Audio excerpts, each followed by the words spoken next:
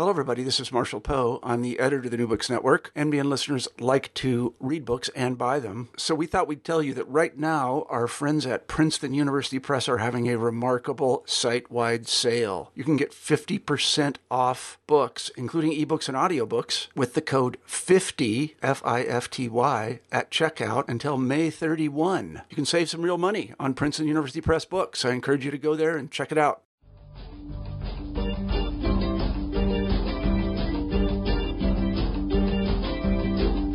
Hello, and welcome to New Books in Philosophy, a podcast channel with the New Books Network.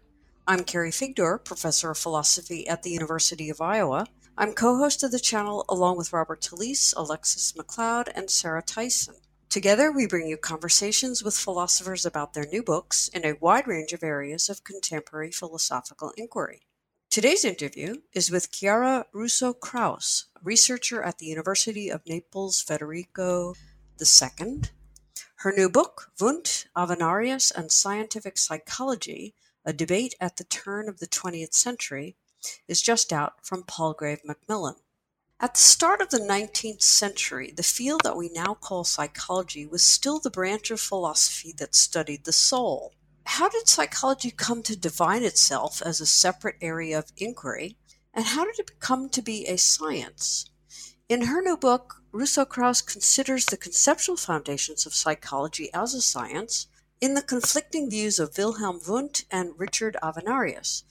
Wundt established the first psychology lab, but continued to see psychology as a science of self-observation, while the philosopher Avenarius embraced the emerging materialistic perspective in which the same physical methods that had just been successfully applied to explaining life could also be used to explain conscious experience. Russo-Krauss makes clear the major role that Avenarius plays in the shaping of psychology into the science that it is today. Let's turn to the interview. Hello, Chiara. Welcome to New Books in Philosophy. Hello, Carrie, and thank you for having me.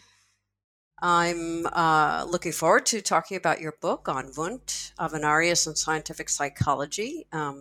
It's a really interesting look at one of the seminal debates, I guess, in the whole idea of separating psychology from philosophy, where it was once, as you put it, the branch of philosophy that studied the soul.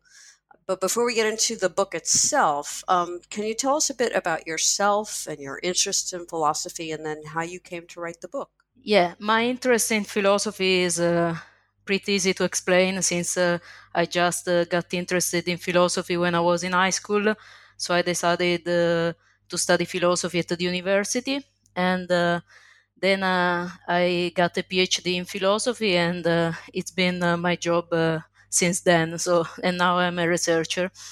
And I always studied and worked in Naples, which I think it's pretty important for my education since here in Naples we have a strong tradition in the history of philosophy. So I think I might say that I was trained as an historian of philosophy. So my approach to philosophy, it's an historical approach. And I think you can see that in my book too, since it's like a crossroad between history of philosophy, history of psychology. And but if I can say, I think that often people confuses two kinds of history of philosophy, because there is the history of philosophy that you find in textbooks and handbooks, and is usually intended for a big audience or for divulgative purpose. And this kind of philosophy generally is like a big summary of many philosophers. So it must have a generic approach. And the people that write this kind of history obviously cannot have a complete knowledge of every philosopher they deal with in their book. So it's often some kind of indirect knowledge of this philosopher, and it's a little bit in the in the Chinese whispery game. So you have an original message, and then someone says that he says, and so on. And at the end of the day, you have like a distorted image of the philosopher. But the history of philosophy as a research field, so what we do in Naples and what I try to do is like a proper research field. So it has a strong methodology, which is the philological one. So you have to read not only all the books of a given author, but also the different edition of these books. So you have to look at the differences maybe between these different editions. Then you have to read other papers like unpublished papers, correspondences, drafts, manuscripts, and this kind of stuff, so that you have a grasp of the evolution and the actual message of this philosopher. And this is like the methodology. And then you have two major goals, which are obviously connected. That is, the first is like understanding philosophy in a greater context.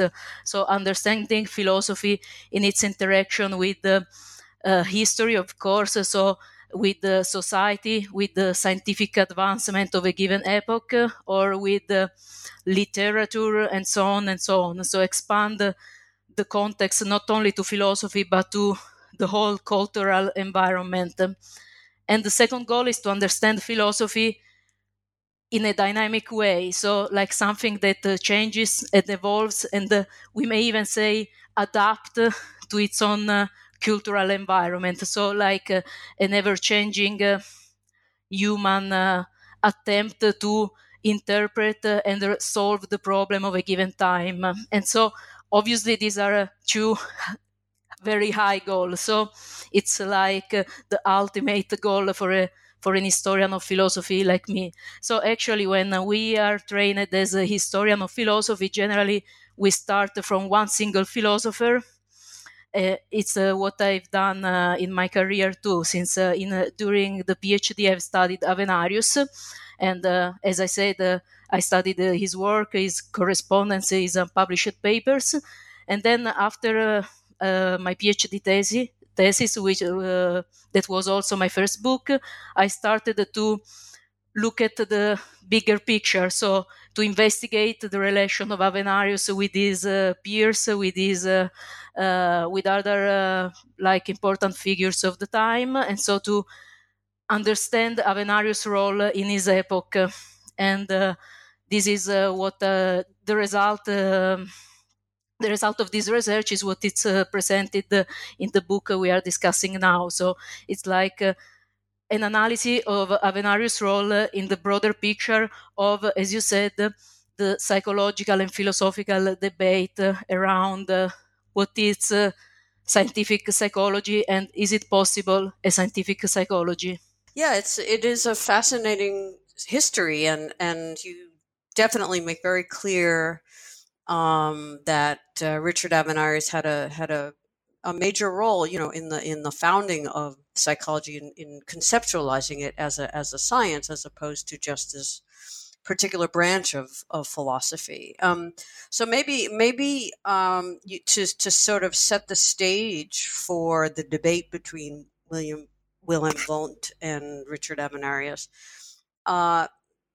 What was psychology like, when they started, their debate? I mean, how did science begin to enter the picture as a science of psychology?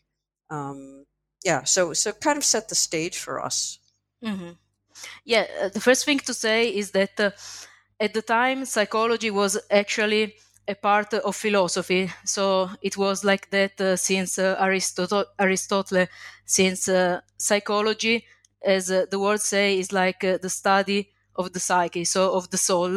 And it was the part of philosophy that investigated the soul. And actually, we should ask ourselves why this debate started in the 19th century. What happened in this century to promote and give rise to such debate? And of course, the answer is that there were major changes in science. And so the second thing that we should ask ourselves is what was science back then? Of course, we know that science, as we now mean science, begins with the scientific revolution. So that great change that goes from Galileo to Newton. And so the science was actually like physics. So it rested on a mathematical understanding of the world. It rested on the use of experiment, so of observation, but in an experimental context. And we may say that it was connected with a general worldview, that is the materialistic worldview. So in order to understand something scientifically, you should explain this phenomena, the phenomena you are investigating, in terms of matter and motion. So motion passes from one piece of matter to the other, and this creates all the physical phenomena that we observe, study, measure, and so on. But since the scientific revolution, there were like two major fields that resisted to this kind of approach, or at least they were problematic. So people discussed whether this kind of scientific approach could be used in these two fields. And these two fields were the living beings and, of course, consciousness. And we may say that the great change that happened between the end of the 18th century and the first half of the 19th century is that for the first time, this kind of scientific approach was used successfully to explain living beings. So we have the great advancement in chemistry. Let's just think of Lavoisier with the explanation of respiration as a kind of burning of elements. So, or in Germany, Liebig, who studied the chemical reaction in plants and the role of phosphorus and these kind of things. So one big stone in this new understanding of science was the chemical revolution. Another important piece was the discovery of the electricity in the animals, so like galvanism and this kind of stuff. So they started to learn that the impulses, the information in the living beings travel thanks to electricity. And another important part is the development of cell theory. So the idea that plants and animals are just made of cells, yeah. And another big part is the development of the so-called principle of conservation of energy that led to a new version of the materialistic worldview. So it's not just matter and motion, but it's matter and energy. Energy changes through different kind of forms, so like electricity, motion, chemical force, magnetism, heat, and so on. But it always remains the same quantity, and we can analyze and express mathematically this quantity of energy that passes from one form to the other. So once this gave rise to the idea that we can, I repeat, successfully, because even before people said maybe we can understand living beings through the physics. It was also an idea of Cartesius, the man-machine or the animal that are machine. But now this is successfully done. It's actual science that people does and that gave a result. So once we have the idea that we can and are investigating living beings through the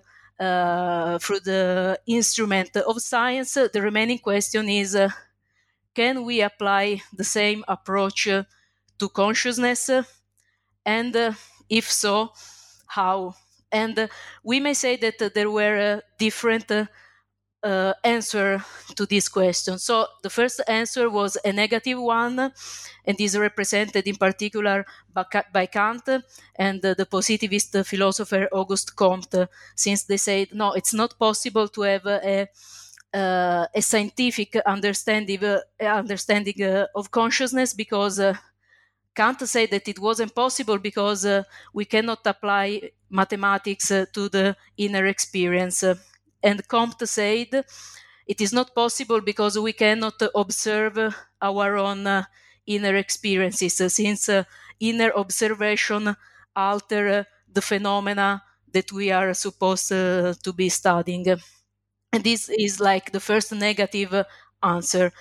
A second answer was the one by a German philosopher, Herbart, which is not very known, but it was very important back then, because he said we should do like physics, but physics, it's not actually based on observation. It rests on metaphysics, because concepts like matter and force are actually metaphysical concepts, are like a construction that we impose upon the phenomena. So if we want to have a scientific psychology, we should do the same and build a metaphysical psychology, and then we can apply mathematics to it. So it built this metaphysical psychology based on the concept of representation and force.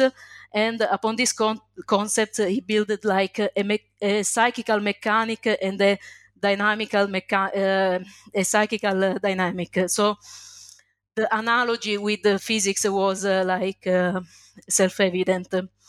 But this answer didn't last very long, because a third answer arrived, and it is one of the answers discussed in my book, and we may say it's the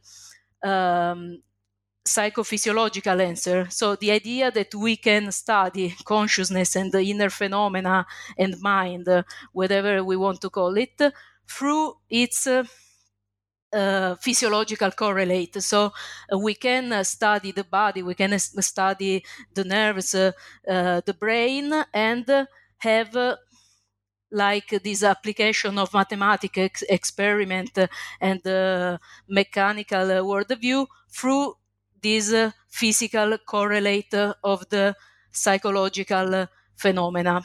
And this is not the last answer, we may say, because then a fourth answer came that we may call the answer of the Geisteswissenschaften, which is the German word for like moral sciences or human sciences or cultural sciences. That there is not only one translation for this term. So literally, it is the spiritual sciences.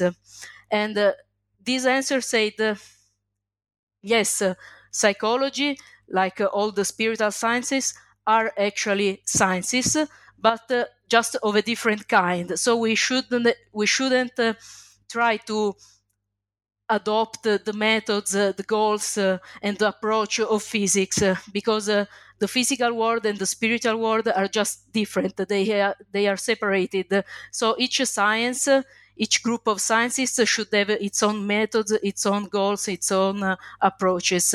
So psychology is part of this Geisteswissenschaften, and so psychology should have its own method. So it's like, okay, it's a science, but it's a different kind of science.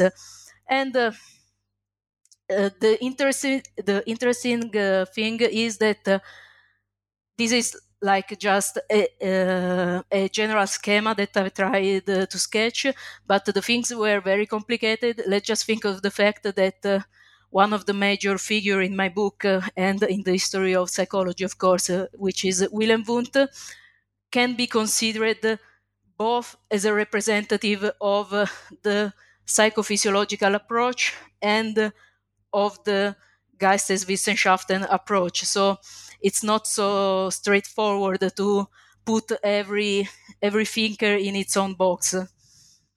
Right. No, I think that was very good to give us a good idea of how their debate came up and where Wundt begins, sort of.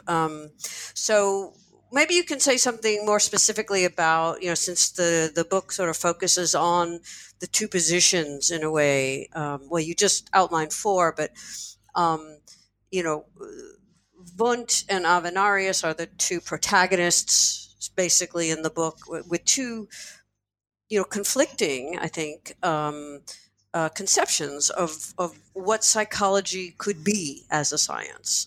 So could you give us, an idea of, what was Wundt's position, a bit more than you just did, and then, of course, Avenarius, who's sort of the star of your show.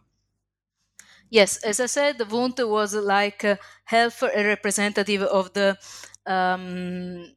psychophysiological approach and half of the Geisteswissenschaften approach, because it was part a representative of the first one, because actually he studied medicine at first, so he had not a formation in philosophy, as it was typical for the people who usually studied psychology.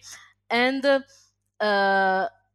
he wrote this very famous book, this milestone in the development of scientific psychology, that it's the principle of physiological psychology. So, as the title itself says, it is the idea of studying psychology from a physiological perspective.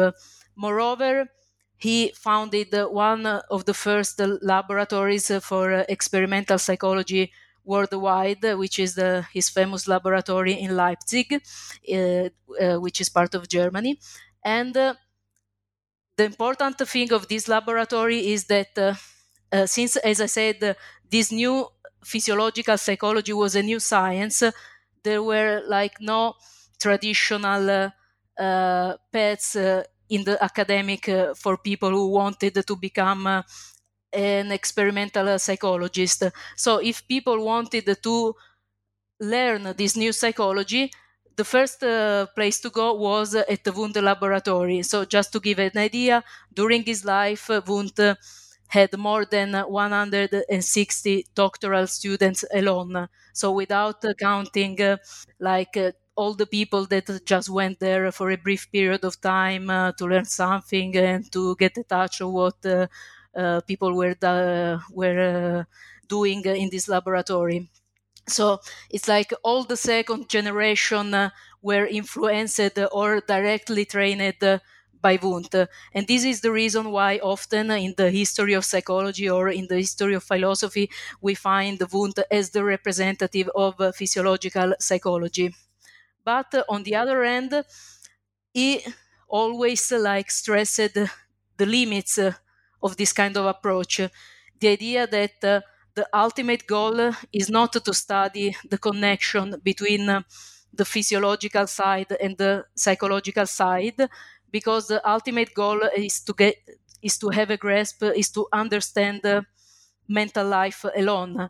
So is to understand the psyche. So the idea of using the physiological approach is just like a method. It's not like a goal.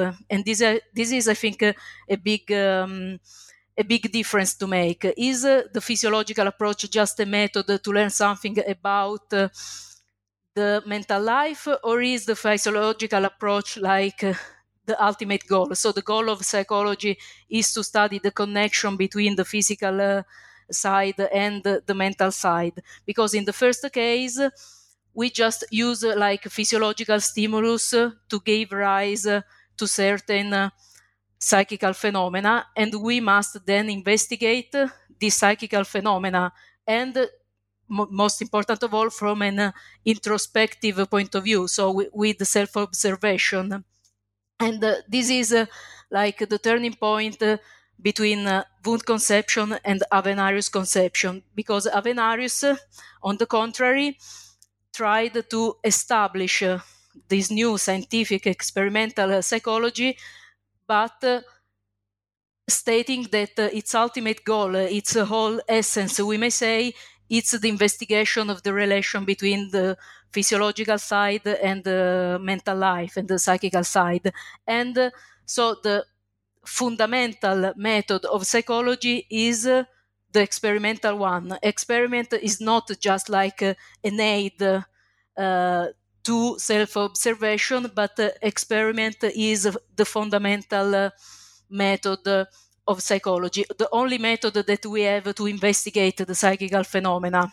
So this is like a great turning point, and it is like written in the definition of psychology that Avenarius gave, that was very influential, and is the idea that the psychology, scientific psychology, doesn't deal with inner phenomena or inner observation, or whenever we want to call it, but with the whole experience. So not like just a part, a specific area of the experience, with the whole experience, whatever experience, but in its dependency upon the individual, or more specifically, in its dependency upon the brain. So it's the definition itself of psychology that affirms this dependency upon the brain. And this, of course, was like a materialistic step for Wundt, and this gave rise to this controversy between Wundt and Avenarius. Okay, so just to clarify, so basically Wundt embraced the use of, let's just say broadly, physiological or physical methods, but they were mainly just to prompt various sorts of states of consciousness, and then like separately you would examine those states of consciousness through intuition or introspection or something like that, and then Avenarius, on the other hand, sort of embraced all of the materialistic implications of the method and just saying, no, what these methods are doing is actually showing us what the grounds are of these conscious states. And we're actually learning about those conscious states through these methods, and not just, using the methods to prompt them. Would that be correct? Yeah, it is correct. Maybe we can add another step to have a better understanding of this contrast between the two, and is the concept of psychical causality, because this is another major argument in this debate. Because Wundt actually believed that there is a psychical causality, so we can and should explain the occurrence of a psychical phenomena through its psychical antecedents. So it's like one representation give rise to another and to another. So there is like a proper causality between the psychical phenomena themselves. On the other hand, Avenarius rejected the idea of a psychical causality. If we look at mental life, we cannot explain why a certain phenomena, a certain psychical phenomena occurred looking at his psychical antecedent, because there is no such thing as a psychical causality. So in order to have a science, obviously, we should be able to explain why a certain phenomena occurred. So if one believes in psychical causality, one can affirm that psychology can look at mental life alone, because once we investigate the psychical phenomena, we find this psychical causality, and then we can explain this phenomena. On the other hand, if one doesn't believe in psychical causality, once we observe the psychical phenomena, we cannot explain anything, because we doesn't have this kind of connection that are capable of explaining the occurrence of this phenomena. So in order to explain why a certain phenomena occurred, we must search for another causality, or at least another form of dependency. So in order to explain scientifically the psychical phenomena for Avenarius and these kind of thinkers, we must necessarily look at the parallel causality that is the one of the brain. So this phenomena, this psychical phenomena, can be explained only through their cerebral physical correlate, so through what's happening in the brain. Otherwise, there is no psychology, and it cannot be a science, because it cannot explain the phenomena that the science investigates. Okay, so So one of the you define or Avenarius defines psychology, as you put it, defines it in terms of its point of view, and you kind of give a definition as the object of psychology. You know what it's what it treats, right, as its subject matter is the experience as dependent on system on a particular system. So they're both looking at experience. That seems to be the conscious experience seems to be like the phenomenon. But from Avenarius' perspective, it's this experience as dependent on a system. Could you explain, how he defined, his definition? Yeah. This like adds yet another part of the controversy, which is when earlier I sketched all the possible answer to the problem of whether scientific psychology is possible. So the one gave by Kant, by Herbart, by the physiological approach, and the Geisteswissenschaften approach. All these answers have in common the fact that they start from a dualistic perspective. So from the idea that there is the physical world and the psychological world. So there is like matter and this kind of phenomena, and there is mind on the other side. And another great change brought by Avenarius is the fact that he tried to establish the physiological approach upon a monistical perspective. So upon the idea that there is no such difference between the physical world and the psychological world, because instead we should just start from the experience. And in the experience, we don't find this division between like inner experience or outer experience. All experience is just like homogeneous. So there are no different regions, separated regions that can be investigated differently because they are heterogeneous. And this is like another difference in Avenarius and Wundt. So when I said that he defined psychology as the science that regards experience in its dependency upon the individual, it is implicated also like this monistic approach, because as I said, it's the whole experience, whatever experience, from the point of view of its dependency upon the individual. So for example, like a tree or an apple can be seen both as a psychological object or as a physical object. It depends upon the point of view. If I consider like the apple in its dependency upon the tree, the ray of light, the chemical reaction that happens that allow the development of this fruit, it is a physical object.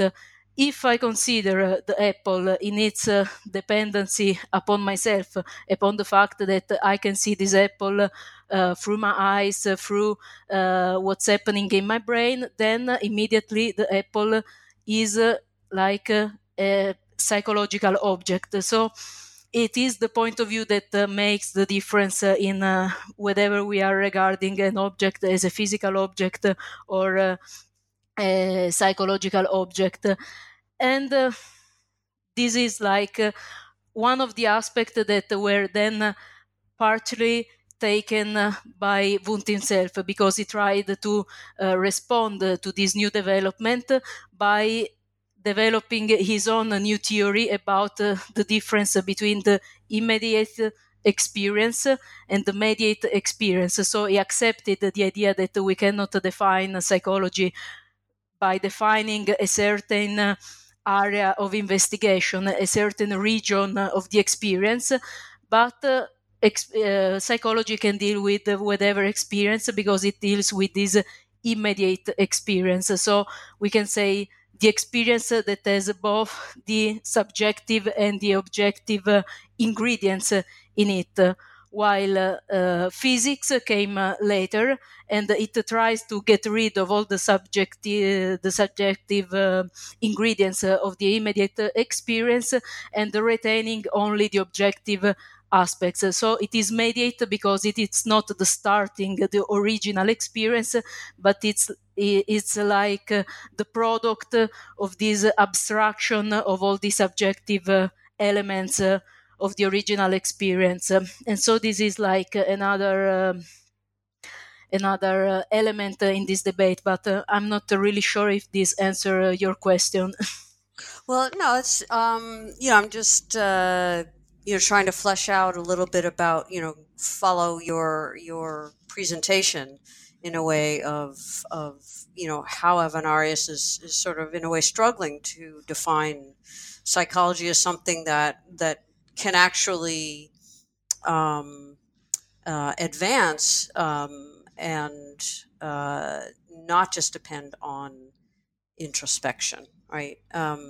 So let me come at it from a different one of the distinctions that he draws that you also explain is his distinction between what is called an absolute perspective, and I guess that's myself and my experience, and then the relative perspective of others and their experience. So how does that difference between the absolute perspective and the relative perspective help him develop his approach to psychology and its subject matter? Yeah, it's like one could ask, how can you both believe that psychology is the science that investigates the connection between the physiological side, so the brain, the cerebral substratum, and all this kind of stuff, and the mental side, so like psychical phenomena and so on. Because when I say that psychology studies this connection between the physiological side and the psychological side, it's like you are talking in a dualistic language, because you say there is the physiological side, so the physical side on the one end, and the mental life on the other end. And at the same time, Avenarius affirms that there is no such distinction between the physiological side and the psychical side. So these are like contradicting stances by Avenarius. And this is, in fact, like one of his major goals, since he was not a psychologist like Wundt, but primarily a philosopher. So its first and foremost goal was to solve this kind of contradiction. And we may say that it's also like a contradiction between psychology and philosophy, because as I said, psychology deals with this relation and dependency between the physical side and the psychological side. So it starts from the idea that our consciousness, our experience, our mental contents depend upon the brain and the brain interaction with the environment. But on the other end, philosophy says something very different. It says that the experience it's our only horizon. We cannot go beyond the experience, because if something exists, if something is part of our discourse, of our knowledge, it must be part of the experience, because either something is experienced or it is nothing. We cannot talk about it. We cannot say anything about it. So this is like at the time after Kant, it was like the starting point, the main idea, the basis of all philosophy. But of course, these two approaches, the psychological and the philosophical approaches, were then conflicting, because for psychology, experience is the result of the interaction between the mind and between the brain and the environment. So the brain and the environment must be before and beyond the experience to give rise to the experience. And philosophy says the experience is the only starting point, is not a result, is something originary, and there is nothing beyond and before experience. So how can we reconcile these two facts, these two stances? And according to Avenarius, the solution is to distinguish the points of view from which we make this statement. In particular, he thinks that the philosophical affirmation that we cannot go beyond the experience, and the experience is the only starting point, the only horizon that we have, is made from a first-person perspective. So it's the I that talk. When I consider my own experience, I cannot go beyond my experience because it's everything I have. It's a little bit like a solipsistic point of view, we may say, in this case. And the psychological point of view, it's the point of view of the fellow man, of a third person. So it's like a third person perspective. Actually, he believes that when we investigate the psychological connection, we are not referring about ourselves, but we are referring about a third person, a third individual, because we can study the dependency upon the dependency of mental contents upon the brain and upon the environment only by looking at other person. And to make just an example, to take the example of the apple, I cannot say that my experience of the apple depends upon the object apple, because when I consider my experience in the first person point of view, there is only one apple. There is no separation between my experience of it and the object. They are one thing only, so I cannot say that one depends upon the other. On the other hand, when I consider my fellow man, when I consider a third person, I can say that his experience depends upon the object. So that his experience of the apple depends upon the object apple, because they are actually two different things. They are actually, we can even say they are empirically separated, his experience of it and the object. And the same goes for the dependency upon the brain. I cannot say that my experience depends upon my brain, because then it turns out to be something absurd. For example, if I say that my experience depends upon my own brain, so this brain must be an experience too. So it would imply that the whole of my experience depends upon one of its parts, which is logically something absurd. Or it would imply that the brain, being an experience, depends upon upon itself. So it would be like a causa sui experience, something that is cause of itself, and this is absurd, like from a logical point of view. Or alternatively, we may say, no, the brain, it's not itself an experience, it's something else. But then we are going beyond and before the experience, and we have already said that we cannot go beyond and before the experience, because then the brain would become like a metaphysical object that it's not part of any experience. But on the other hand, when we consider the third person, we can actually investigate the dependency of his experience upon its brain and upon what's happening in his body, in his nerves, and so on. And this is also part of what we said earlier of the shift from the introspective conception of psychology and the experimental conception of psychology, because this distinction between the first person perspective and the third person perspective, it's not like a philosophical trick to avoid with some kind of sophism the problem of the relation between the philosophical and the psychological approach. According to Avenarius, it's actually like how psychology works, because psychology doesn't work introspectively, but it works by observing other people, because in the experiment, it is what we do. We observe other people, we observe the subject of the experiment, and we relate their experience with what's happening in their brain and so on. And just to add one final element in this argument, this doesn't mean that, according to Avenarius, we cannot say that our experience depends upon our brain. The point is that we don't experience this dependency. We don't learn this dependency by looking at ourselves.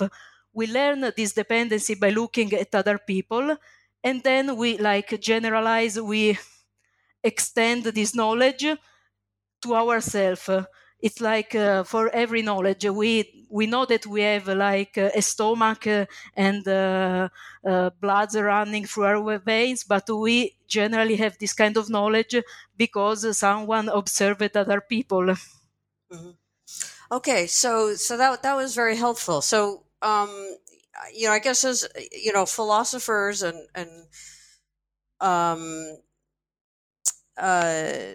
they're immediately going to raise the objection that, we, either in the form of the other minds problem, I assume or I infer that somehow you have consciousness, although, that's based on your behavior or, some form of that type of inference. So how does Avenarius get around that, you might say, epistemic problem, or the problem of solipsism? I mean, from Descartes, made it very clear. How did he overcome that particular issue, or did he just not really notice it? Well, I mean, he must have noticed it, but how did he overcome that? Yeah, he was pretty aware of the problem of other minds. In fact, we may say that the fellow man, so the third person, for Avenarius and in Avenarius' philosophy, have a double role. From one perspective, the one that we discussed, they are an answer to many of our problems. As I said, the problem of how can we reconcile the psychological approach and the philosophical approach by distinguishing these two perspectives, the first person perspective and the third person perspective. But in his philosophy, the fellow man is also a potential source of problem. We may say is the foremost source of problem, of philosophical problem, especially in the field of the theory of knowledge, because actually Avenarius says, okay, we must start from the experience, and in the experience we find the two major elements, which are myself and the environment, which are not something completely different. It's just part of the experience, both the myself, so the I, and the environment. And then there are the fellow humans. And the main problem is what are the fellow humans? What is their peculiarity, their characteristic? And Avenarius says they are part of the environment, so they are like any other element of my surroundings. But there is another element. So the fact that their movements, their motion doesn't have only a mechanical meaning. So it's not just like matter and energy that passes from one part to the other, like in the standard physical elements of the world.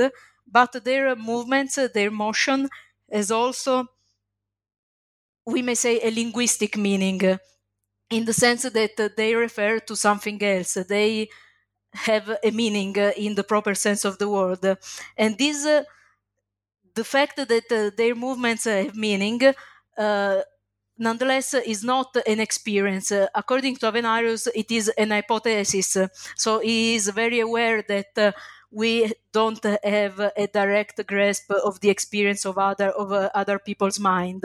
So he said that it is an hypothesis, and it must always and will always remain an hypothesis, because the only way to confirm such hypothesis would be actually being the fellow man, but we know that this is impossible, so we cannot we can just like make this hypothesis that the movements of the other people have meaning, and have meaning in the sense that they are like my movements, because I have an experience. I know that my movements doesn't have only a mechanical meaning, but also a linguistic meaning, because my movements refer to the object of the environment, refer to my thoughts and feelings, and so on.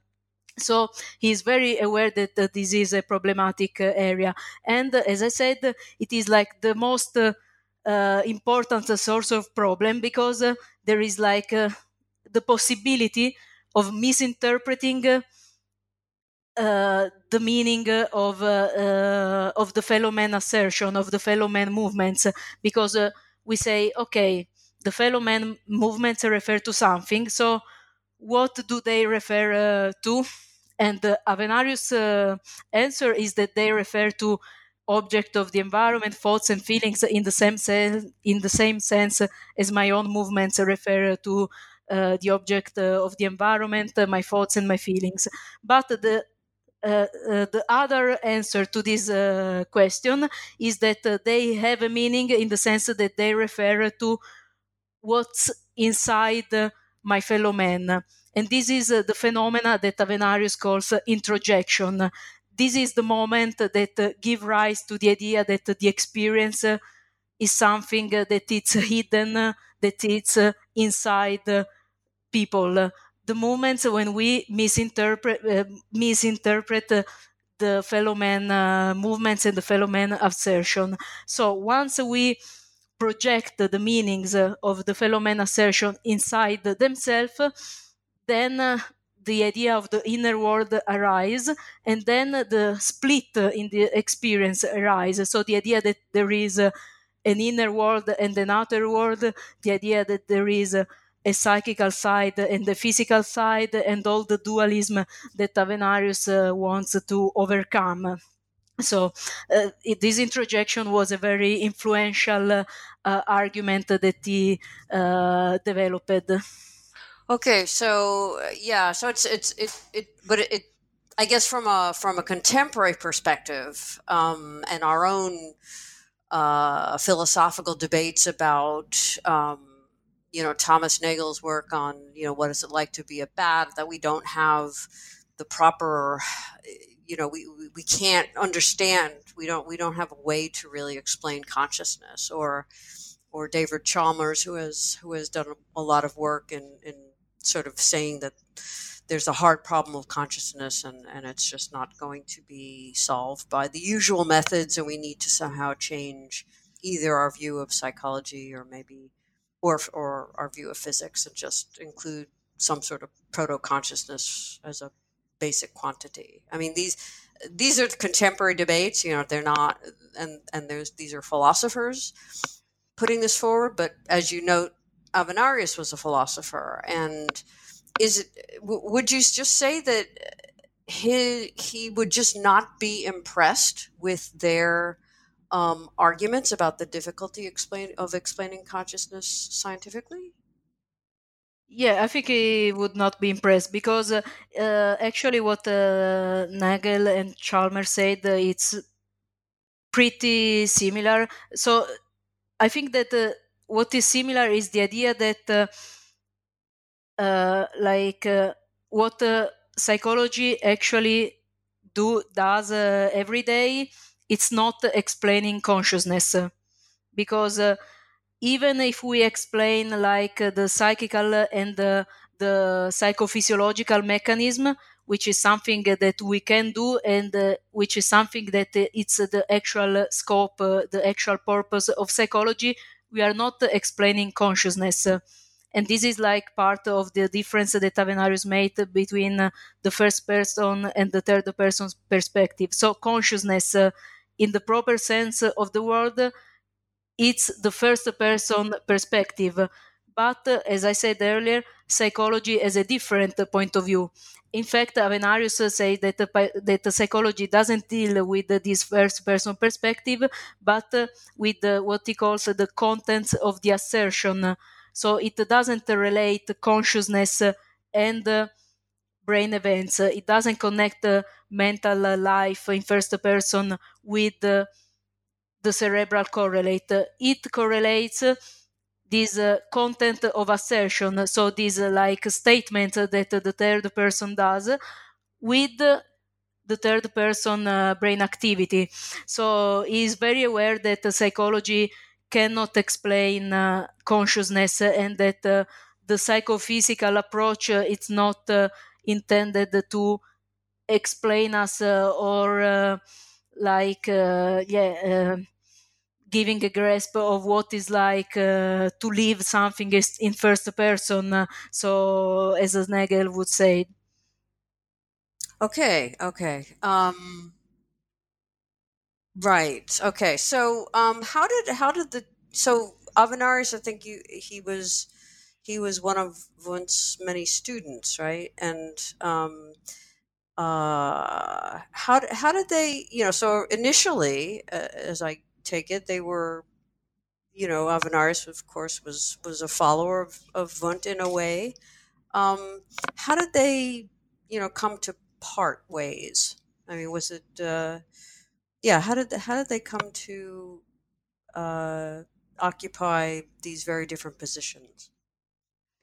Yeah, we can say that until now we discussed the philosophical side of my work, but it also has an historical side, which is the reconstruction of the relationship between Avenarius, Wundt, and this circle of Wundt pupils and scholars that gravitated around Wundt.